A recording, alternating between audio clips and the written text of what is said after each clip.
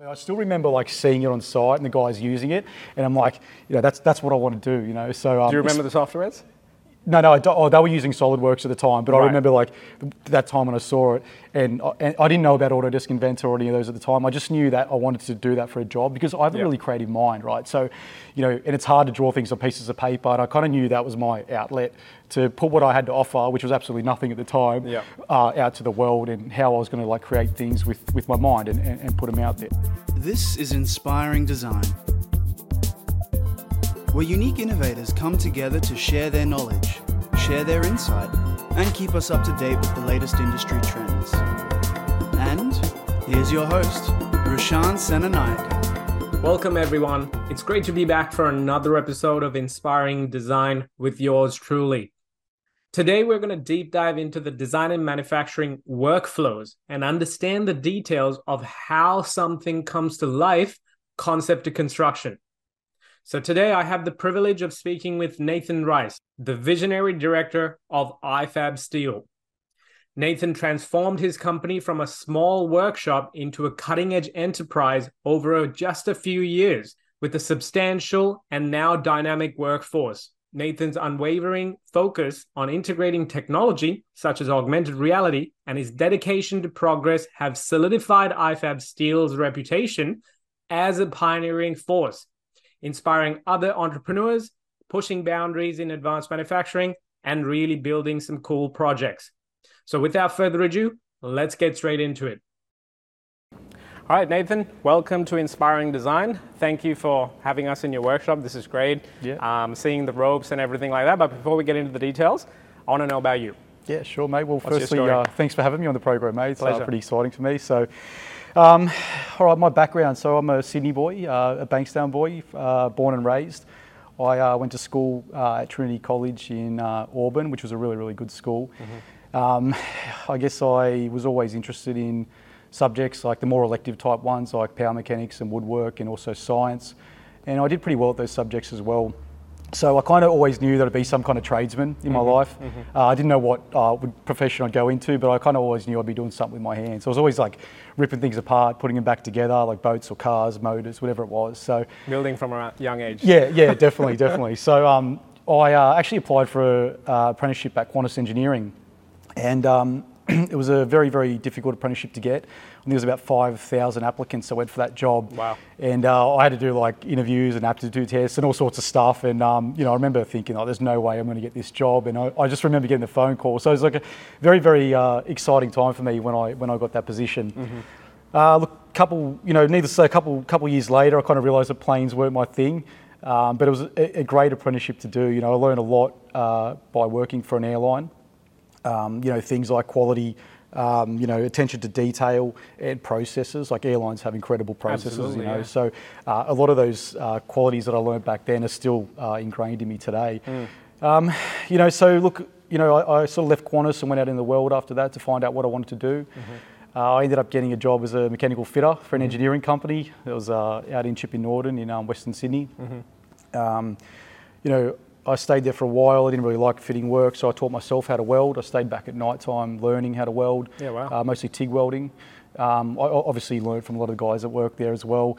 And I soon moved into doing welding as a full-time job. Was that purely driven from a likeness towards wanting to do those things? Yeah, just me, like just honing in on something I like and going after it. I've always been like that. And so like I basically did pretty well at it. I got up and kept going, and they ended up getting me doing sort of major fit outs for in sanitary environments. So like breweries, water treatment plants, abattoirs and stuff like that. And there's a lot of smart people in that industry, so I learned a lot there. And that was kind of my first introduction to learning about 3D design software and also like 3D scanning and all that kind of stuff. And I still remember like seeing it on site and the guys using it, and I'm like, that's what I want to do, So do you remember the softwares? No, I don't. They were using SolidWorks at the time, but I remember like that time when I saw it, and I didn't know about Autodesk Inventor or any of those at the time. I just knew that I wanted to do that for a job because I have a really creative mind, right? So, and it's hard to draw things on pieces of paper, and I kind of knew that was my outlet to put what I had to offer, which was absolutely nothing at the time, out to the world, and how I was going to like create things with my mind and put them out there. So, that was the first time I saw that stuff, and I knew I wanted to do it. After that, I kind of got a bit sidetracked, actually. I went and I bought myself a health club, and I opened a bar and restaurant. Yeah, I know. It's all part of the story, though, so I've got to tell you. Yep.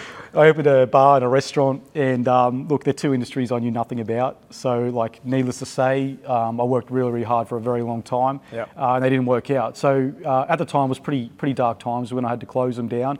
But now I sort of look back at it from a more elevated position. And to me, it was just all part of the fun and all part of the process. But look, I've learned so much along the way. So like, Qantas, you're learning about, like I said, like procedures and quality and attention to detail. Absolutely. And then you're like owning a health club. I learned a lot about customer service, marketing, like positive and social environments. And then owning a restaurant and bar, you're doing like social media, like cash flow forecasts, it's once again customer service. And then you start putting all this stuff together, and then you align that with something that you really, really like love doing, and mate, bang, iFab Steel. Absolutely, and I think that's the beautiful part, because you combine the entrepreneurial journey with building things, and here we are. So, iFab Steel, tell me a little bit about them. Yeah, so look, iFab Steel, very young company. I've had some pretty good growth over the last few years. So we'll go back about 4 years' time. Actually, we'll touch off. So I had a couple of failures in business, and probably, wasn't a very good time for me. And I remember saying to my wife, she's like, look, what are you going to do now? And I said, look, like I can weld, I've got a creative mind. And I said, look, I'm too confused by everything. All I want to go do is just build cool stuff. I don't really care about money. I don't really care where I end up. I just want to go do what I enjoy doing. Yeah. So that's when I started iFab, and I actually found a builder in Capalaba who had a shed, and he just used it as a storage shed, and it was fully decked out, man. Like it had a bandsaw, forklift, welders, everything, and he just let me use it part time as I needed it, which is really, really good. So I sort of hit the road. I started going to job sites, talking to builders. Hey, mate, I'm Nathan. Mate, let me build something for you. Just smashing social media, and then needless to say, I was like sort of I might get like a $10,000 job, and he's just like, yeah, just give me $100 for the week. So I was like, no overheads or whatever. So it was a really, really good start for me, and.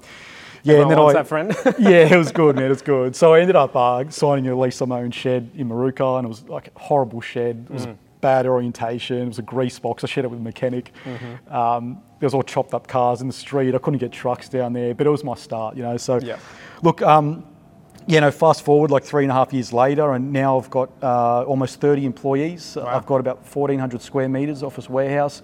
We're doing jobs in just about every state. And quoting a few international jobs as well at the moment, which is really exciting. And at the end of the day, I wake up every day and I love what I do, and I've got an awesome team, an awesome crew that just kick goals. So, mate, that's the basic story of iFab. Yeah. That's perfect, and I think that's one of the reasons I want to talk and highlight the parts that you actually do on a day-to-day basis. Yeah. Right. So one of the things that I get asked quite a lot when you're looking at what the design, manufacturing, advanced manufacturing transitions, what does this new age look like? Because there's a lot of overlaps with the analog skills and the digital context and these new cool techs. There is a lot of confusion sometimes going, what's actually practical? What's actually being used in industry? So I want to talk workflow, and let's go. You kind of accidentally stumbled on it, working with Qantas, doing your own skill sets finding those things, but you've implemented it in a proper way, right? So tell me about what the workflow looks like. So literally, how do you bring a concept and build something? Yeah, okay, awesome. All right, well, pretty much every single time that I open an email from an architect or a builder, I literally open it and go, oh my God, how am I going to make this thing? Okay, I got to say that's a very normal thing coming from an architectural background. It's something they tell you in uni, right? So yeah, fair enough. So I guess look, all these creative ideas and all workflow starts with a meeting, like a buildability discussion. We actually call it a Knights of the Round Table meeting. It was actually done by a guy that used to work for me, and it's basically where I get together with my management team, and we just sit down and we spitball ideas, and we basically just talk about buildability. And sometimes they can go for a long time. These meetings, we discuss all sorts of stuff like material types, thicknesses, like orientation in the workshop, site safety, access, whatever it could be, And I'm lucky because the guys that work for me are really, really good at exchanging ideas, and they're happy to have their ideas challenged as well. And I think it's very important in those environments to, sort of leave your stubbornness at the door, because everyone comes from diverse and different backgrounds. So it's really interesting to see what other people have to say, and really, really understand to listen to like from their point of view. I've had an apprentice say something to me before, and you're just like, wow, mate, that's like a really, really good idea. Us bullfeds in the office never would have thought of that. So So yeah, I just feel like it's a really important part, and basically coming up with a really, really good thought out procedure. And that's obviously how you're going to be profitable on your jobs, by making sure you've thought of everything and had a lot of discussions about this. I guess the next thing we go into our design side, which I think's been like a huge benefit for us and a big part of the growth of iFab Steel. For me, I feel like we go the extra mile with the client.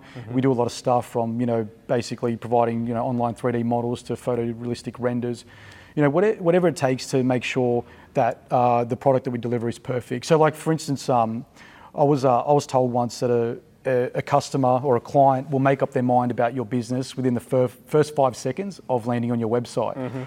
So it's for 2 me, seconds now, by the way. It's 2 seconds now. Yeah, everyone's like too quick now. So for me, I like to think it's the same thing for my social media account, or if I send an email and they, the first vision they get in my email, they're going to make up their mind pretty quick and determine the experience that they're going to have with your company. We always go the extra mile as much as we can, and do the best we can. For me, if I deliver a product to site and the client says, that's not good enough, I don't really like it, that's obviously a very horrible outcome for me. If I send something to site and the client's like, mate, I love it, but I wish I did this, still not good enough for me, I need to send it to site and have the client go, mate, that's incredible, it's better than I ever expected. So always trying to give the client the opportunity to make changes before they even know they wanted them has been very important to me. And look, as tradesmen, we don't all hit the mark. Like scaling a business really quick, I've definitely pissed off a few builders on the way. Of course. But I've always done my best to rectify them and provide the best possible product I can. Absolutely, and I think I just want to highlight some of the key skills that come out of that. Like, they're usually the underrated skills. Yeah. At the end of the day, what you just talked about was collaboration, communication, emotional intelligence. Like, they're not things that you can literally sometimes go to a course and study, especially while when you came through high school and trades pathways and things like that. Certainly the same experience for me. However, there are opportunities now to learn and hone in on those skill sets now, right? So I think it's very crucial, the listeners, if you don't underestimate those soft skills, because they're the things that actually make the customer service better, help you collaborate with the team, and even the tradesperson sharing ideas. That's great. That's initiative. So that's perfect. Sorry, didn't mean to cut you off. Continue. No, that's all right, mate. We learn from each other, mate. It's all about learning, isn't it? Yeah, so that's why we're here. Absolutely. So What happens after that? So from a workflow perspective, software.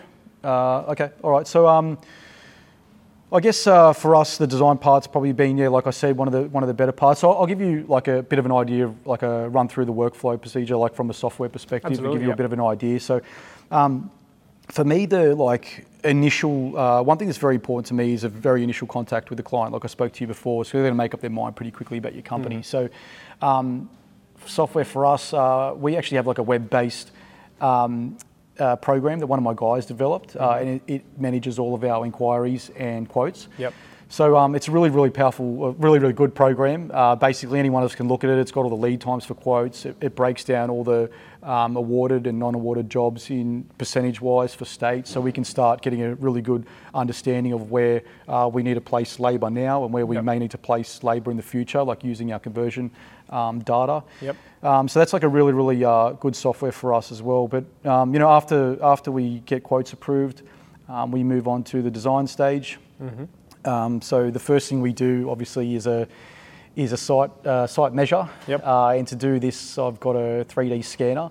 So if any of your listeners don't know what a 3D scanner is, it's basically a measuring device or a surveying device. And the best way I like to explain it is that, like a laser measurer, how you push a button and you get a distance back.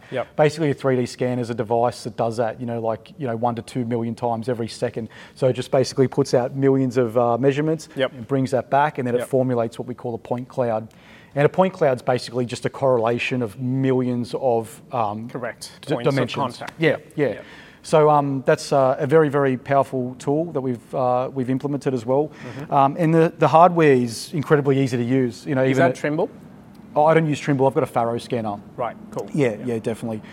So basically, it's very simple to use. Even a apprentice or even a kid could use it for that matter. It's basically just push play. The software side is a lot more difficult to use, and anyone that's worked with point clouds before know that they are very difficult, very tedious. So after that, I use a program called Autodesk Recap. So Recap stands for reality capture, and that's a program developed by Autodesk to handle and manage point clouds, so we can cut them, crop them, change them, and get them ready for our modeling as well. And most of the stuff I use is mostly within the Autodesk manufacturing suite. I pretty much get asked two questions all the time on social media. One of them is, hey, what's the ballpark on that staircase? And the other one is, what software do you use? So it's always a hard question to answer because I use a lot of them, right? But I guess the answer that everyone wants to know, it's like the Autodesk manufacturing suite. And discussing workflow, like working within that, it definitely helps. So.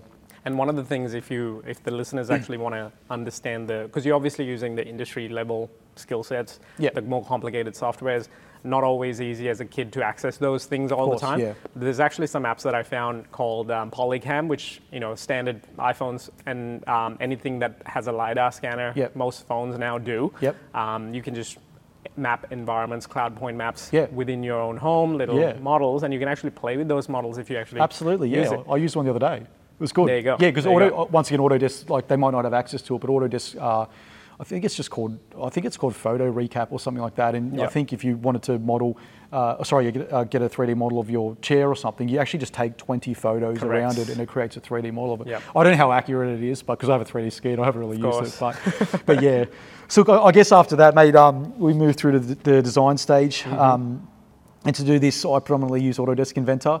I've used it for many years now. I think it's like a premium software. I know it's a touchy subject for some people and is like this opinion-based only. But no, that's totally fine. And I think that's what most listeners want to understand, like what are the industry skills, right? You have a plasma cutter here, CNC router, like that's great. Like, so how do you actually use that? Is that the primary application that allows you to handle the tools? Yeah, well, I'll keep going through and I'll get to it in a second and I'll explain to you how we get through to that process for CNC cutting.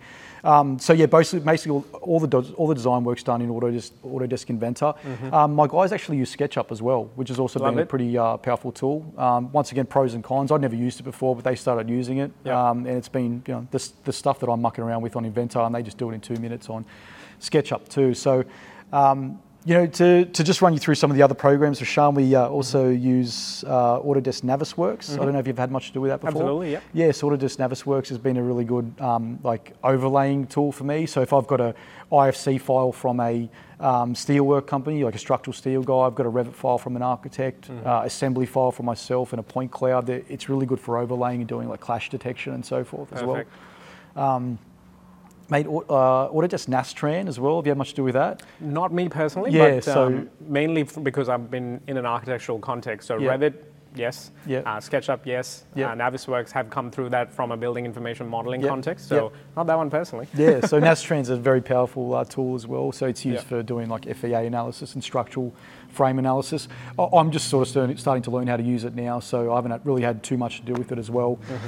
Look, and then after that, I'll go through to another point which is very, very important to me, and that's the point basically providing my clients with a very, very visual representation of what their product's going to look like. So to do that, I'm starting to use Autodesk 3ds Max as well. So that actually provides like photorealistic renders. It's also design software, but it's really really known for providing renders and also animations as well. So like basically like really trying to show my clients what their investment looks like before they get it, and once again just making sure there's absolutely no disappointment when they get it.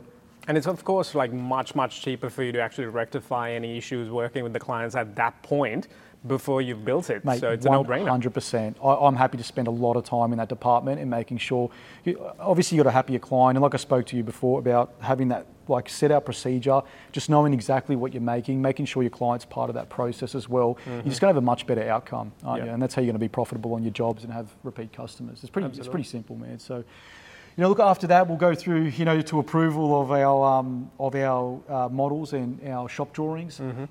We use Autodesk Inventor as well to do our shop drawings. It's it's not the best for doing shop drawings. It's hard to automate things with it, but it still works. And then we use AutoCAD 2D. We generate cut files like we were talking about before. We use AutoCAD 2D to pitch them, rotate them, stitch cut them, put part numbers on them, all that kind of stuff. And then that will go through into our nesting software for manufacturing. So the other one we're talking about today, we're obviously having to play around with the headset and everything, is Augmented Reality. So it's something that I've been trying to implement in my company for a while. I'm sort of looking at doing it at a two-tier system. So the first one would be how I told you, giving my clients a very visual representation of their investment. So basically being able to take a headset to site and project a hologram of a, like, let's say a staircase, for instance, at a 1-to-1 scale, like in situ, so a customer can actually walk around it and see it and get a feel for it, And then the other one, we're trying to implement it into our manufacturing process. So basically what we're doing today, how we'll put in holograms up in the workshop and having the guys actually fabricate pieces to a hologram. So they're the main ones that, for workflow wise, that's basically how we do it. And a lot of the rest of the stuff is done, through traditional methods, welding, fabrication, trucks and cranes, and, nothing more important than a bunch of guys that just really enjoy what they do and are good at what they do. Absolutely. That's the main one. Better than any software. Absolutely. And that's where I think the cool part is these two worlds that used to almost be separate. They're kind of colliding into this one bigger sphere with a lot more moving pieces, right? Yeah. So I want to dissect some of those things that you mentioned. So the software capabilities, that's almost a given now. It's, the funny thing is with these CAD softwares, the learning journey is actually years. Like it takes a while to actually play with it and get good at it from a skill perspective. So I think starting early, that's the key. Like just playing with it, jumping on and modeling some basic things around the house. That's where I think things like SketchUp, of course, you can pick it up on a weekend. Yeah, that's what I did. Great. So like when I first had access to a license, I literally was modeling coffee cups, computer chairs, anything in my house. My wife's like, what are you bloody doing and stuff? I'm like, just anything I could find. That's how I learned, man. Yeah, so I fully self-taught everything. 100%. So that's the best way to do it, man. Perfect. Anything you can find, just get your hands on it and start doing it. That's it. And then on top of that, you talked about the tech that's coming on board now. And that's where I think this transition is. The tradesperson or a client, it's the same technology, two different sets meeting in the middle almost, seeing this 1:1 design come to life before it's actually in life, in real life. Yeah. So from a client perspective, have you found that virtual reality has come into play at all from your perspective? Not for me personally. Like, to be fair, I think like everything I've looked into at the moment, augmented reality is the one for me that works for me. I think for like architecture and so forth, I know they're using virtual reality as well, because you can put your bigger space. Yeah, you have a bigger space and so forth, and you can actually put the client in the room where they can actually be immersed in it. From a manufacturing point of view, I think AR, you need mixed reality. Like basically even from a safety point of view, you can't have guys walking around. I was going to say VR. that. Yeah. So it doesn't really work for manufacturing too well. So and with augmented reality, how do you find, firstly, the client? Like, what's their reaction when they see that kind of technology being implemented? All right, so for the first 5 minutes, they're just going, how cool is this? So sometimes like it takes like 10 or 15 minutes just to go, all right, can we actually like focus on the job? Yeah, focus on the job now. So yeah, but look, at the end of the day, man, everyone's always excited by it. I still take it, every time I take a 3D scan and decide, everyone's like, whoa, what's that thing, man? Like, so I'm always explaining to people what it is. And on building sites, so it's very fun. The guys love playing around with it and they love being a part of it. So yeah, it's usually easy to get them involved in it as well. Yeah, and obviously that would give it's the experience that people are loving. So the clients are going to love it. Yep. Tradesmen are loving it, and it makes their job cool because they're getting to play with cool toys, man, right? Yeah, it's a great marketing tool as well, isn't absolutely, it? Absolutely, and it makes your business practices more competitive as well. So love that. Now, when you're actually using augmented reality, that's the positive sides of things. So teams coming together makes your business better, marketable. You're building things before it's actually built. Yep. What are the downsides? To AR? Today, yes. Okay. So for me, the software is great. Like obviously, you were speaking to the guys from Follogram. They're awesome, man. So they've helped us a lot, throughout the process and trying to get us involved in it and everything. The downsides for augmented reality, definitely hardware. From a manufacturing point of view, I find the devices to be quite unstable. So when you're working with a tolerance, like less than a millimeter, I find it a little bit difficult at the moment. So they do have their benefits in some areas, but it's just definitely something I'm trying to get past at the moment. Like I told you before, like a HoloLens, it's such a Microsoft product. So when you open it up, it's like, can you please enter your IP address and blah blah blah. But another thing I find with the HoloLens is just basically with any new tech, it's just a lack of help. So if you want to know how to bake a cake or reset your iPhone, you're just going to go online and go, how do I bake a cheesecake? And then you got forums and everything. If you go online and go, how do I turn on my headset? there's just nothing. So you're constantly trying to work out how to do this stuff yourself. Yeah. And that's something I find really, really difficult. Like, because at the end of the day, this thing's come out and everyone's like scrambling. You got like, you know, they're using it for surgery now, to practice surgery and everything. So everyone's sort of scrambling to work out how to use it in their field. But it's just the lack of help, the lack of information around using it in manufacturing. It's probably the hardest thing. So like you're the one that's sort of like kind of like innovating and trying to push it into your company. Absolutely, yeah. And I think it's that transition. It's the early days of when, you know, when CAD first came about, or even if you go back even more, when the calculator first came out into the world. It was that forced evolution and we're trying to find our feet, like you said. And I think that's where the exciting work can happen. The innovators can do what they need to do. Now, putting aside the tech, thinking about where the industry is going to go from an advanced manufacturing, your steel fabrication perspective. What do you think is going to be? What do you think the industry is going to be like in the next 5 years? 5 years. Hopefully not nuclear war. That would be a start. True, that would be good. Oh, yeah, okay. I guess, look, my point of view, all right, so AI is a big one, isn't it? That's the kind of beast that everyone's talking about. So I'm pretty excited to see how AI will integrate into design and automation. It's definitely something I'm keeping an eye on. I've been working on some stuff in the background, so I can sort of be at the forefront of that when it does happen. You know, the other thing is, I guess, the labour shortage. It just seems to be this ongoing thing, doesn't it? Everyone's trying to, you know, build more and there's just never enough guys. So I think there's always going to be a massive push for, like, you know, automation and manufacturing robotics as well. It's definitely something I want to get into. It's probably just not the right time in my company yet to do that, but it's something I certainly want to get into in the future. You know, so probably they're the two biggest ones, you know, and a little bit further, you know, it's definitely not an industry that I know much about, but I think 3D printing will advance a lot more in the future. I've got this theory that 3D printers will eventually become like a household appliance for people. Yeah, fair enough. So you've got these, you know, warehouses and they're full of stock. You know, you've got, you know, like large power bills and all like staff and everything, and all these huge overheads to run these businesses. And I think with the environment, we should only be using what we need as we need it. So I kind of feel like, you know, eventually they'll become household items. Like if you need a phone case or knives and forks, you should be downloading stuff and printing it, you know. You probably talk to a lot of guys who do 3D printing. I don't know much about it, just a theory of mine, so I might be wrong. But that's kind of where I see it going. But yeah, the big one for me is AI, man, and seeing how that integrates into design. How do you see that happening in the manufacturing context? Well, I guess for me is like I don't know, the vision I've got is having a chatbot like designing models for me. You know, I don't know how far out of reach that is. It could be soon. I'm not sure. But I guess that's the biggest one for me. Like I'm learning automation at the moment. I'm doing courses online about coding and stuff like that. So I'm trying to learn as much of this as I can and really try and integrate that into the business. Your continuous learning process hasn't changed at all. You know, back in the day, you were teaching yourself the welding context and those skills. Never stop, man.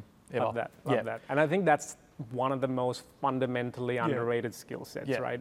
Seeing learning as a lifelong skill set. Absolutely, yeah. Continuous improvement. Especially with this new age where these different types of analog skills and digital skills are merging. I think the skill there that overcomes all of that is actually continuous learning, and that's not obvious to some people.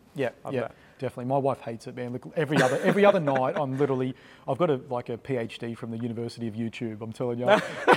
That's a good way of saying it. Every other night, I'm literally on my computer watching tutorials. I do, you know, like online learning. I'm always doing courses and so forth. Whatever it is, like any software, like anything I can learn, I'm always trying to get on top of it and be the best in my profession. So perfect. Well, going back onto the workflow.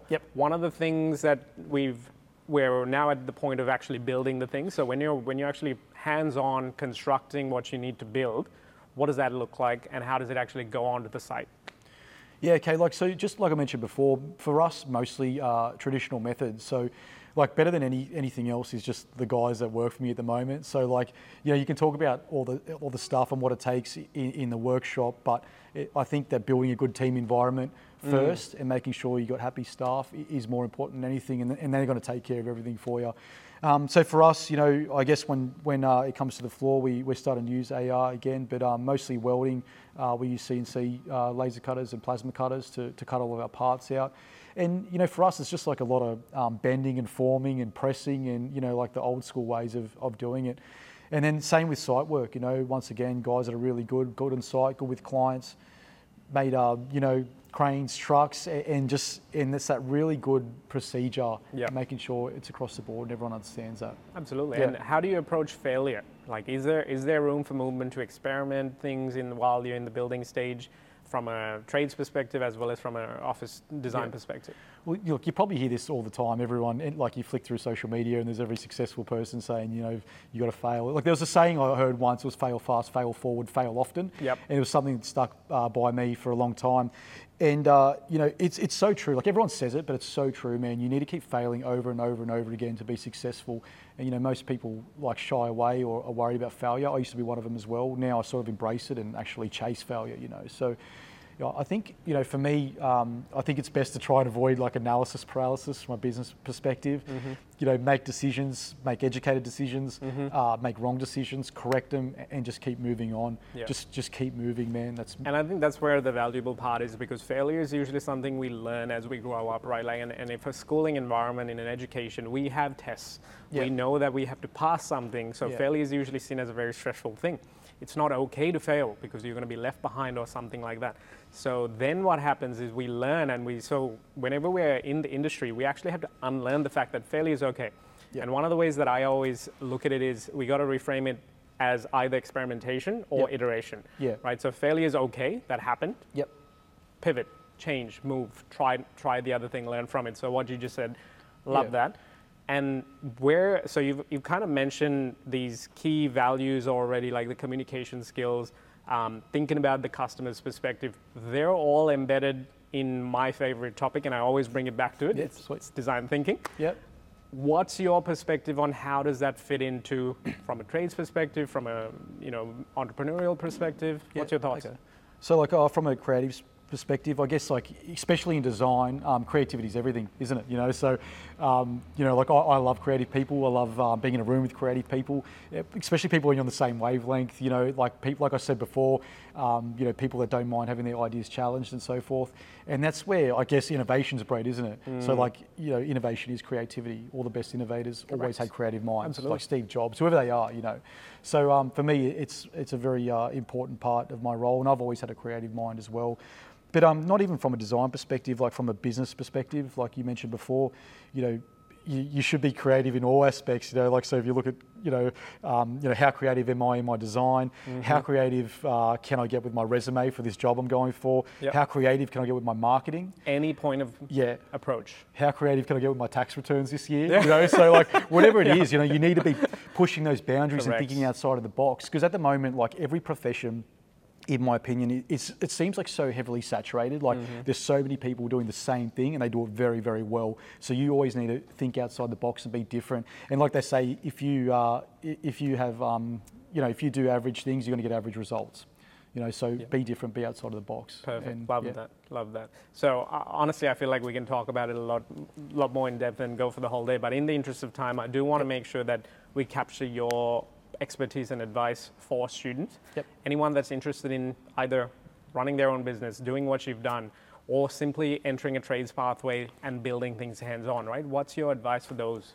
So, like for success, I guess, in business or in their profession? Any student listening in, entering and keen on advanced manufacturing? Yep. What's your advice? All right. So if we're talking about like the key things that, in my opinion, that I would associate with success, I guess, look, before I I tell you about like points for succession in like a profession, I think it's probably more important for people to actually, or students or anyone, to try and understand what success means for them personally.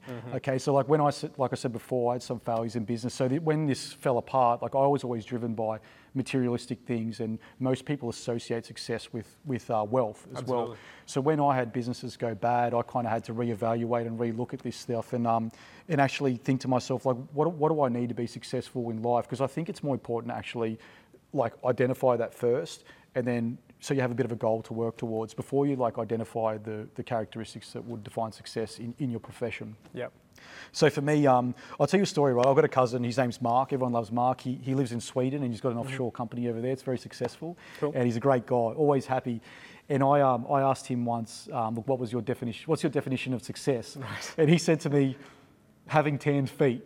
And I was like, what do you mean, mate? He goes, mate, as long as I'm surfing every day, I'm going to the beach, and I'm not working that much, I'm a successful guy. So, you know, like for me, I took that on board and sort of reevaluated what it meant to me. And like for me, you know, being successful for me means, you know, like being able to leave my business a couple of times a year to go on a holiday, not having to work every night, so going home to my wife and family, and not having a toxic relationship with my wife, and you know, getting in a midweek game of golf. So basically, I think it's more important to actually work out what it means to you first before you can define what makes you successful in your profession. I love that. You need to have that end goal, man. Absolutely. I love that because seriously, you literally named the book that I published, which is The Designing Your Own Definition of Success. Really? Yeah, absolutely. Maybe I read it. That'd be great.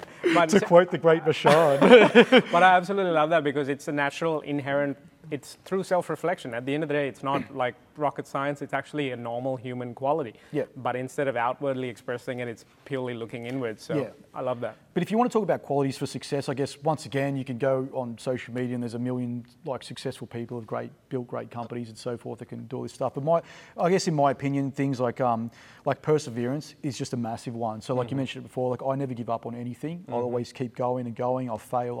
I just keep trying and trying and trying. So always persevering and always like being the hardest worker in the room, always doing more than the person next to you is very, very important. You know, creativity is definitely one that we spoke about before. It's another very important part of is standing out and being different in a saturated world, and being unique and finding a niche. Very, very important as well. And the other one, a little bit off topic from profession, is you know, is for me is health. You know, so like I prioritise my health, and I've seen a massive change in my, you know, my business, my life at home. You know, my interactions with the guys that I work with, and you know, creates a more positive environment, and you know, manages stress better and stuff. And it's very, very important as well. So, you know, like that's like I was saying, like before, trying to define the things that make you successful in a profession. I think you sort of need to reevaluate and look at the outside first from a higher spot, and work out the things that are important in life first. 100%. I love that because you literally took the parts in my book and just broke it down. Man, So I might have read it. Love that. I did a quick cram session in the bathroom before. Now, when it comes to, we talked about obviously workflow of taking something, and you eloquently explained how the little details that come in between from concept to all the way to the side, right? That's a very big part for educators to obviously translate to students going through high school and uni. What's your advice for teachers and the educators, especially in a high school environment? What can they do, thinking about these, knowing what the workflow looks like now, and implementing those skill sets? Okay. I guess for this one, Rashaan, it's a bit of a tough one for me to answer. Like you mentioned before, I'm a massive advocate for self-learning, self-help, self-education. I've done it my whole life. I taught myself how to weld. I taught myself how to use 3D design software.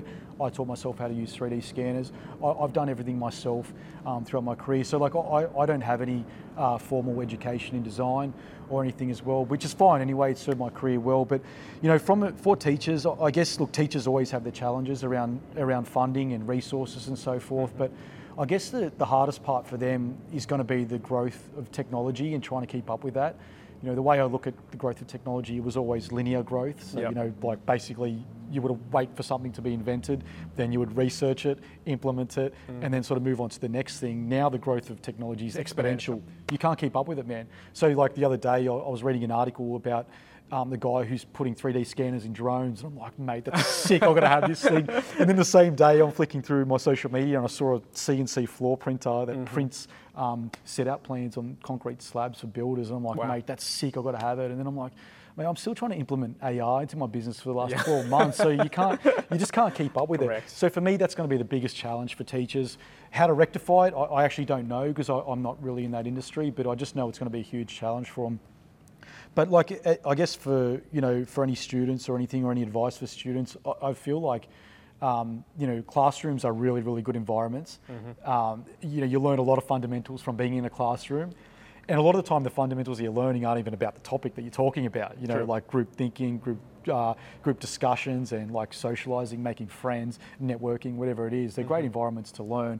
But I just kind of feel like they're always going to be behind the ball, and it's not the fault of the teachers. It's just that exponential growth of technology. So they need to get out there, get online, go that extra mile to be different and learn more from different reasons. And the ways of learning are just different now. It's like anything, like new ways to make money, like basically even with housing and investments, like the things that worked 20 years ago, they don't work now. Absolutely. So and people talk about that all the time, like I think you touched on it before about about teaching and learning as well. So there's just like certain ways to do it now, and I feel like that's one of them. Yeah, perfect. Yeah. Look, if any school or anyone listening to this episode wants to learn more from you, maybe have a look at it, look at what you're doing, maybe work with you, maybe become a client, how can they get in touch with you?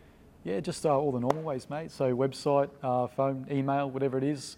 We've got a great bunch of guys who are ready to kick goals and take on any project, any complexity, and yeah, mate, always reach out. A lot of details, I love it. Thank you so much for your time. And one of the things that I'm always trying to do is end with a little bit of a mystery question, and I always think in the last 5 minutes, like, what should I be asking you? Yeah, sure. When it comes to steel manufacturing, right? Let's work in your domain, not too random. What's the one wish that you could have right now? If it was an ideal piece of technology, what would that be? Oh, God. I don't know, I suppose. Look, managing staff is very difficult. So for me, it would be a robotic welder, I guess, of some sort. That would Fair enough. I think that exists now. Yeah, it does. Like something that you just, I don't know. That's a tough one for me to answer. I'm not sure. I guess for me, it would be some kind of, for me, like a wish to have in my company at the moment would be robotics. Cool. Manufacturing robotics. I'd love to have them. I'd love to know about it, but it's just another whole beast that I've got to get involved in and get my head around. And I just need more space in a bigger place before I can do that. I love that, because robotics, I think it's no longer one of those things where it's not for the Googles and the Amazons and the Apples of the world. It's absolutely becoming something part for small businesses, local manufacturers doing cool things. So I think your wish is not too far away. I hope not. Yeah, definitely. Thank you so much for your time, mate. That's been awesome. A lot of information. Mate, thanks for coming in. That's sick. Yeah, thank you. We'll drop all of those notes and everything that you mentioned into the show notes so people can access it. So I love it. Keep doing some good work. Awesome, man. Appreciate it. Pleasure. Thanks for Sean. Champion. Thank you. That's it for today's episode. Now it's time to take action and build on the learnings to get inspired. First up, jump onto rashansenanayake.com/podcast and check out the show notes, links, and other relevant learning materials from this amazing episode. Next, if you learned something new today, click that subscribe button and set yourself up to receive live notifications on future episodes, as well as more opportunities to learn from our amazing guests, brands, and speakers. Last but not least, it's time to have your say. Join the conversation and share your thoughts and feedback on today's episode with a review, all while joining many others with a 5-star rating for Inspiring Design with Rashan Senanayake. Till next time.